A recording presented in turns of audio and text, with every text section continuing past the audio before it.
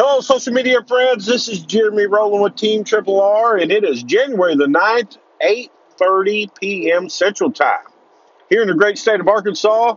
And today was Wanted Wednesday. If you don't know what Wanted Wednesday is, every single Wednesday we go live at facebook.com/Arkansas Bail, where we profile our number one most wanted bail skipper.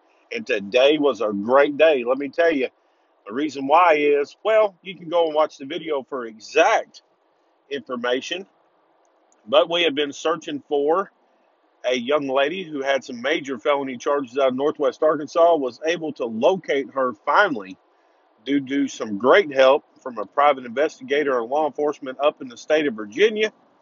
We're extremely grateful for their help, their professionalism, and most of all, their apprehension today with working with us.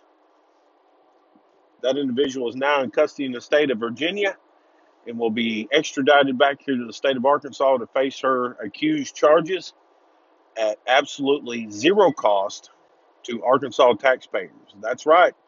Arkansas Bail 1684, 201, and 207 action on bail in district and circuit courts clearly states that the Arkansas Professional Bonding Company that posted the bond for the accused individual is fully responsible up to the amount of bond for all extradition and transport costs.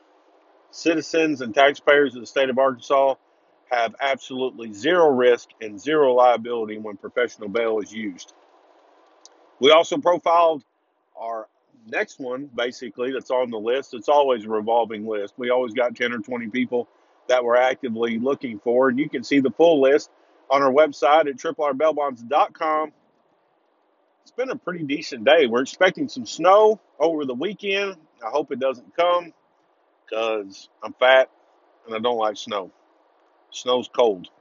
And when you're fat like me, you get even colder. I'd rather cool down than have to warm up any day of the week. So bring on summer. Have a great evening, everyone, and we will talk to you tomorrow.